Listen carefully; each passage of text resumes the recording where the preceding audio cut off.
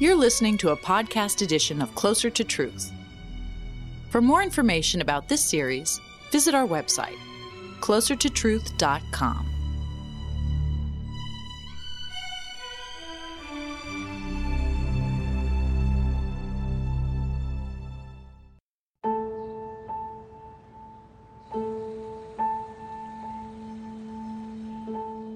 I want to believe in God, but religion stops me. Maybe religion has less to do with God than we think. Some claim that religion needs nothing supernatural, that religion without God can form and flourish. To others, the claim is blasphemous. God exists, and religion is God's revelation. All agree that religion affects humanity profoundly. Why is religion a force so powerful? Even those who believe in God should understand how personal psychology and group sociology drive religion. Can religion be explained without God? I'm Robert Lawrence Kuhn, and Closer to Truth is my journey to find out.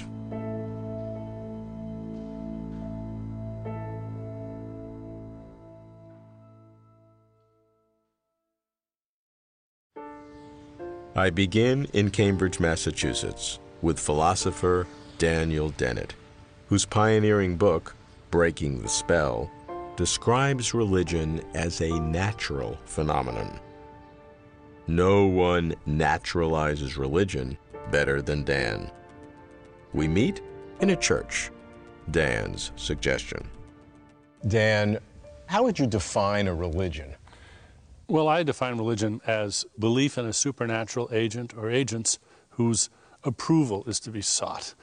If we understand that as what religion is, then the question of whether God exists is actually, I think, of less importance than to the modern world than maybe it once was. I think we have to think not just historically but biologically. We have to realize that Homo sapiens, us, we descended from earlier hominids. We share a common ancestor with a chimpanzee going back about 6 million years. A lot has changed. So let's look at the history as best we can and see what religion adds to the mix that makes us so different from all other animals. And I think we can do that. I think we can see both what its origins were in superstition, which grew out of an overactive adoption of the intentional stance. And this, by the way, is a mammalian feature we share with say, dogs.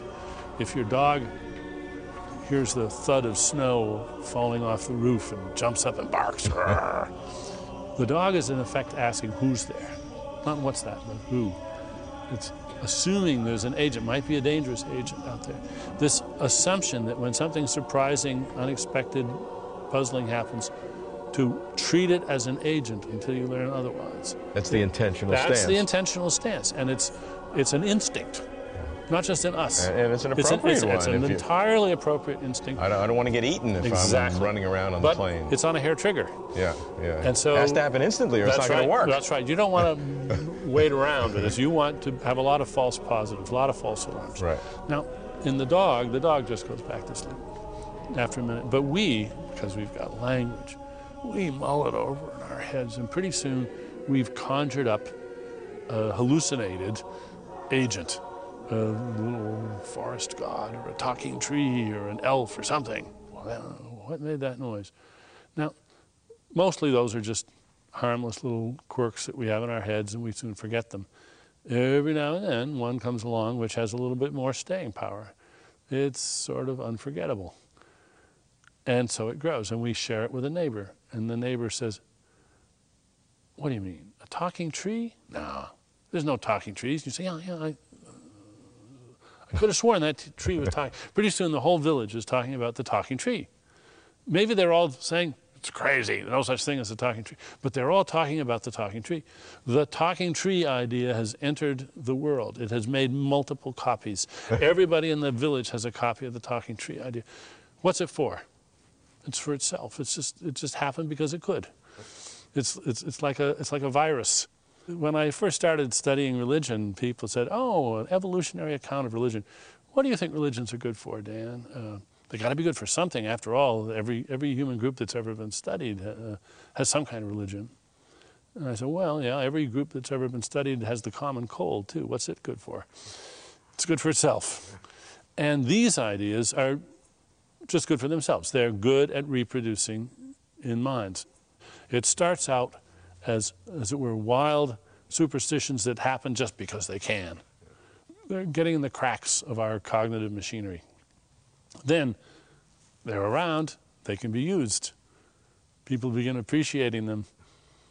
People begin to use them for other purposes, and now we're on our way to organized religion. And the ones that we see, the ones that have the big budgets and the big churches and the history of music and all the rest, those are the hardy survivors of a very large competition. So if we think about all the features of religions from a biological, more particularly an evolutionary point of view, we see lots of design features that are otherwise sometimes a bit baffling, I think. And I think that these features haven't been, as it were, consciously, deliberately designed for the most part by, clever priests, say. No, it's just that the religions that happen to have this mutation did better than the religions that didn't. And so they spread themselves better than the religions that didn't have them. To Dan, religion is explainable by modern methods of social science. And there's no residual, nothing left hanging. There's no need or room for God. I like Dan's arguments. I buy them all. But still I wonder, even if religion is entirely of human origin, does it then follow that there is no God? I'll speak with a theologian who appreciates religion as a social construct, but who also believes in God.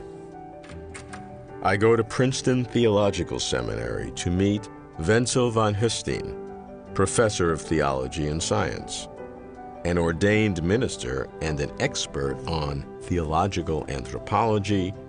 Wenzel seeks ancient origins of religion. I think we need to understand that for many people, these ancient traditions in their contemporary or ancient forms represent a kind of a more to life and how it makes sense, how to make sense of our own vulnerability and of death and suffering. I also think religious traditions in their many ways, in spite of the many harms they've done, are great incentives for ethical behavior. We can make strong scientific arguments why religion can function perfectly well without God. But for getting God back into the picture, science is not going to be helpful. That is always going to be a deeply personal commitment. So you happily accept all the scientific evidence, but then add to it a personal dimension, which then changes its character into a social process that involves God. I am deeply impressed and overwhelmed by science. But at the same time, I don't know if I need, as a theologian and a philosopher, do I need to accept that empirical methodology should have the absolute final last word in explaining away religion or explaining away God. That's the core issue, because can you go beyond the empiricism? Because science says you have no evidence. Yeah, that's right. But what I'm also saying is that science has also now no reach beyond that empiricism that itself professes, but strong commitments to the content of what it is we believe about. That I think is a very clear commitment to religious traditions and to the kind of God or gods that we believe in. That is not something that evolutionary psychology or neuroscience can explain to me or argue me out of, if I can put it like that. What about the pervasiveness of religion? Is this a helpful data to support your view that there's maybe something behind this beyond its social manifestations? Yes, but not in the sense that the more we find religion, the more likely is it for God to exist. I'm not saying that. If our most ancient ancestors, as we now know, had a very clear sense of symbolic activity, ritual, religious faith in some prehistoric form, if that is true, it is still true. People the world over are still religious. That's not an argument for God, but it is an argument for what it is that we humans, or most of us, feel we need. I'm very willing to prune back all kinds of excessive or extravagant Baroque-type beliefs, but I don't think it goes to the heart of the spiritual sense that I find would be so important for large groups of people. Wenzel admits that religious belief is a natural and continuing human need. But then he gives credence to the content of that belief, deeply personal connections to the divine. But to do so, Wenzel must reach beyond empiricism, venture beyond science. To dig further into the origins and causes of religion, I go to Oxford, to the Pitt Rivers Museum, where, amidst anthropological artifacts of human culture, I meet psychologist Susan Blackmore. Susan, expert on how certain cultural ideas, called memes, grow and propagate and take hold of people's minds. Sue, how do you see the origin of religion? Religion seems to go back to the earliest cultures we know of, but not in its monotheistic form we get later. It starts with wanting control over the universe. You know, here we are, hapless beings in a universe that's huge and uncontrollable. We want ways of controlling it, invent some spirits, try to understand why rocks are this way and animals that way and the rain comes. It begins there. That's the ground of it all. But at some point, there's enough people around in the world that there are competing ideas about God, competing memes. What's a meme? Meme is any information that's copied from person to person. The idea really is to treat all of this, all of cultural products, in the same way one might treat biological products. They've come about because of the competition between different memes. So we can take baskets as memes. I mean, here's a wonderful display of baskets. They've all competed. Those are the winners. They're here.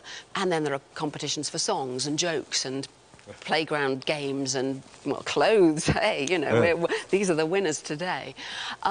So religions are like that too. They compete to infect people's brains and get passed on to more people. What makes a successful religion? Well, one that seems to bring the rain, yes.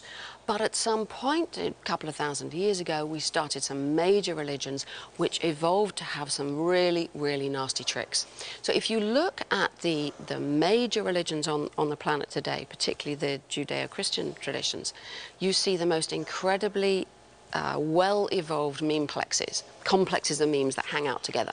So if you take Christianity, for example, at the heart of this are a whole lot of intrinsically unbelievable things, you know, the virgin birth, there's this man who was born of a virgin, but he's got a father. Well, he's a father, but he's not that sort of father, you know, and he lived this amazing life, and he brought people back from the dead, and he's ascended into heaven, and, you know, things that, you know, frankly, if someone told you, you wouldn't believe them. Why do people go around believing these things? That all these ideas are packaged, you know, with a very clever package. They're basically a copy me instruction backed up with threats and promises. So you are taught from very young, when you've got almost no mimetic immunity and haven't got the skills of argument, you're infected with these things very young. And you're told, basically, you've got to take on these ideas. You'll be good if you pass them on to other people. And if you do, well, yeah, think up some heaven. I mean, you know, that's the promise and the threat, of course, you know, toasting forks and pits of sulphur and so on. And in Islam, the same. You know, amazing. If you die propagating these memes, you'll get so many virgins and, you know, and what women get. And if you don't, you know, you'll be lashed with rods of iron. Just like, you know, genes are wrapped up in chromosomes and inside cells and so on. These are packaged. You've got to learn, as if you're a Catholic, you have to learn the catechism all at once, and you put on your white dress. And, you know, these ceremonies keep the traditions together to discourage people from picking and choosing. Because once you start to pick and choose, the meme plexes lose their power. Once you bring, you know, ordinary rationality to bear on these things, you know, they look ludicrous, don't they? And they're very infectious. And there's room for only one per brain because it encompasses, you know, so much of regulation of one's life. You get this one infected, and it takes over a whole lot of jobs in your brain, giving you a meaning in life, giving you a reason to get up in the morning, giving you a social life. Once you understand how the memes of religion work, you can see the awful effects they have on the earth and how difficult it is to get rid of them. But wouldn't it be nice if we could just let go of believing in those daft things? Sue sees religion as almost all bad, founded on false, silly promises and empty, vile threats. But because religion is empowered by memes, these infectious parasitic ideas that lock minds and control belief, religion can commandeer belief systems, institutionalize itself, and jump generations. To explain religion without God, memes are crucial. So I'll put them to test. Because memes are based on viruses, I go to Cambridge to meet Dennis Alexander, a biologist and a believer. I provoke Dennis, who is director of the Faraday Institute for Science and Religion.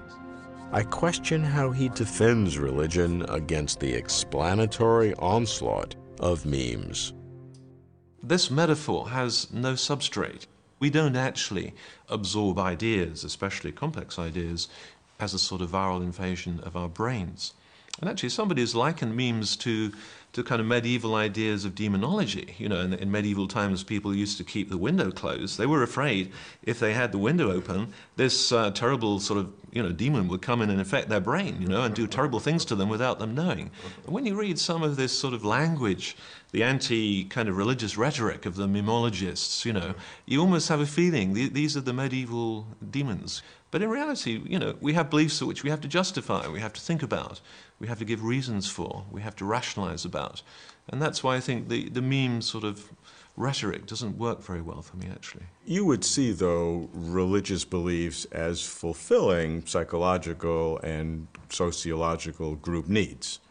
Yeah, we are social animals, and, you know, when a bunch of skeptics and atheists get together to listen to a well-known speaker supporting their atheism, they'll have a group cohesion, you know, they'll feel good about it, they go away with their beliefs supported, they feel happier probably, you know, that there is no God and their atheism has been kind of nurtured in this group activity. And when people go to a football match, they get nurtured in their enthusiasm for football, or whatever it might be. And when people go to church, clearly the same processes are going on.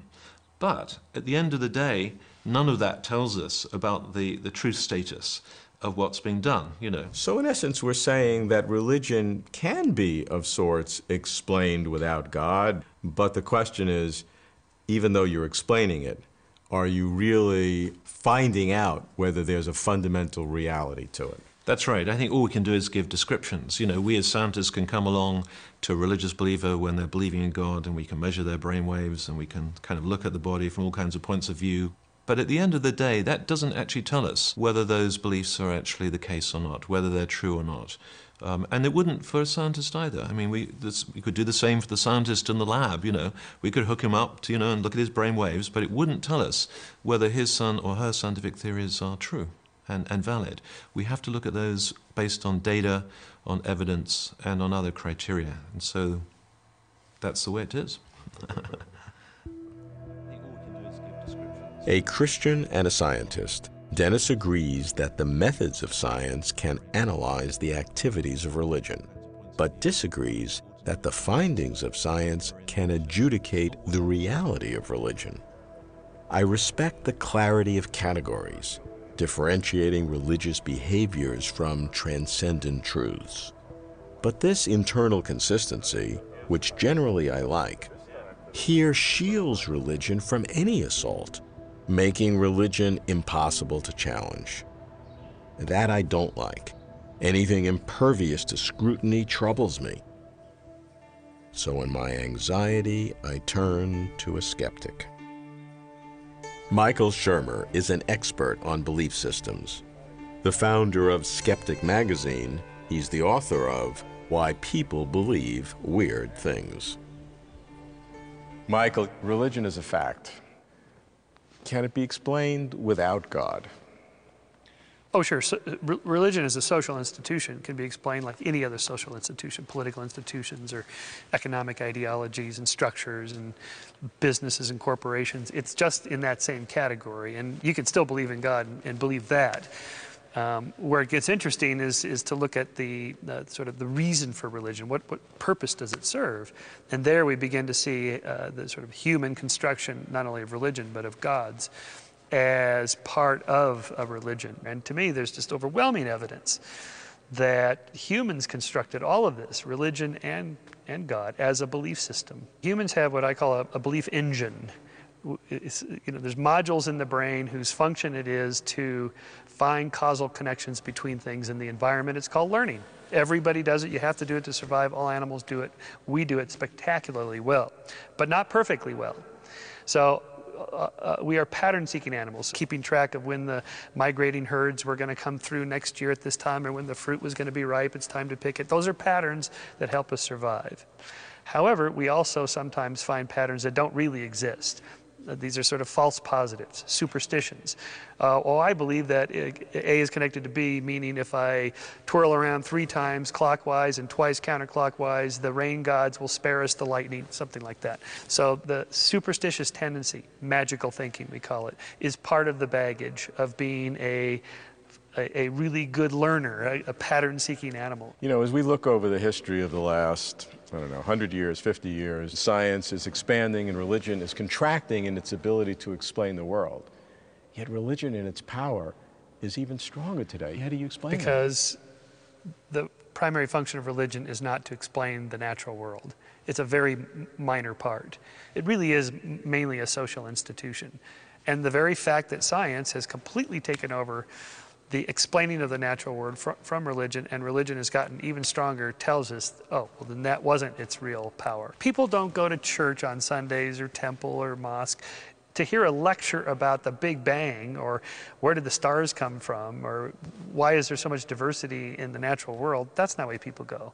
They go for some other reason, for family, for society, for their group, their social group, to hear a message of inspiration about helping other people, about doing the right thing, about avoiding sin, and so on. That's why people go. How do you see the future?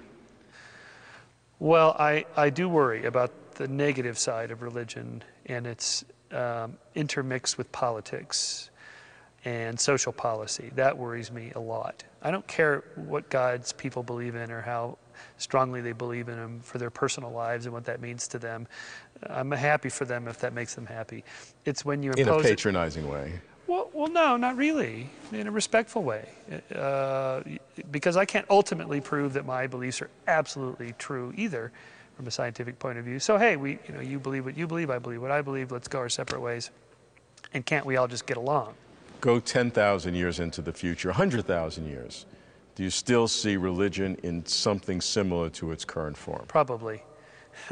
My secular humanist friends would disagree with me and say, oh no, someday we'll move beyond religion. Yeah, well, maybe, but it sure doesn't look, the trend is going in the opposite direction.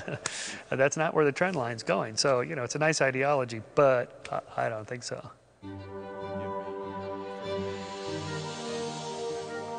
Religion can be explained without God. Nothing supernatural is needed to account for religious beliefs and behaviors. Even those who believe in God should accept this demonstrable truth. While arguments about God are philosophical and cosmological, those about religion are biological. psychological, and sociological. The methods of science can analyze religion, but is there residue? After doing the science, does anything religious remain? Frankly, I don't know. But this I do know. Even after explaining religion without God, nothing follows regarding the potential existence of an actual God. No analysis of human religion can ever disconfirm a supreme being. Conversely, anyone hoping to convince me that God exists should not hold up religions of the world as an affirmative argument. For me, institutional religion offers scant help for coming closer to truth.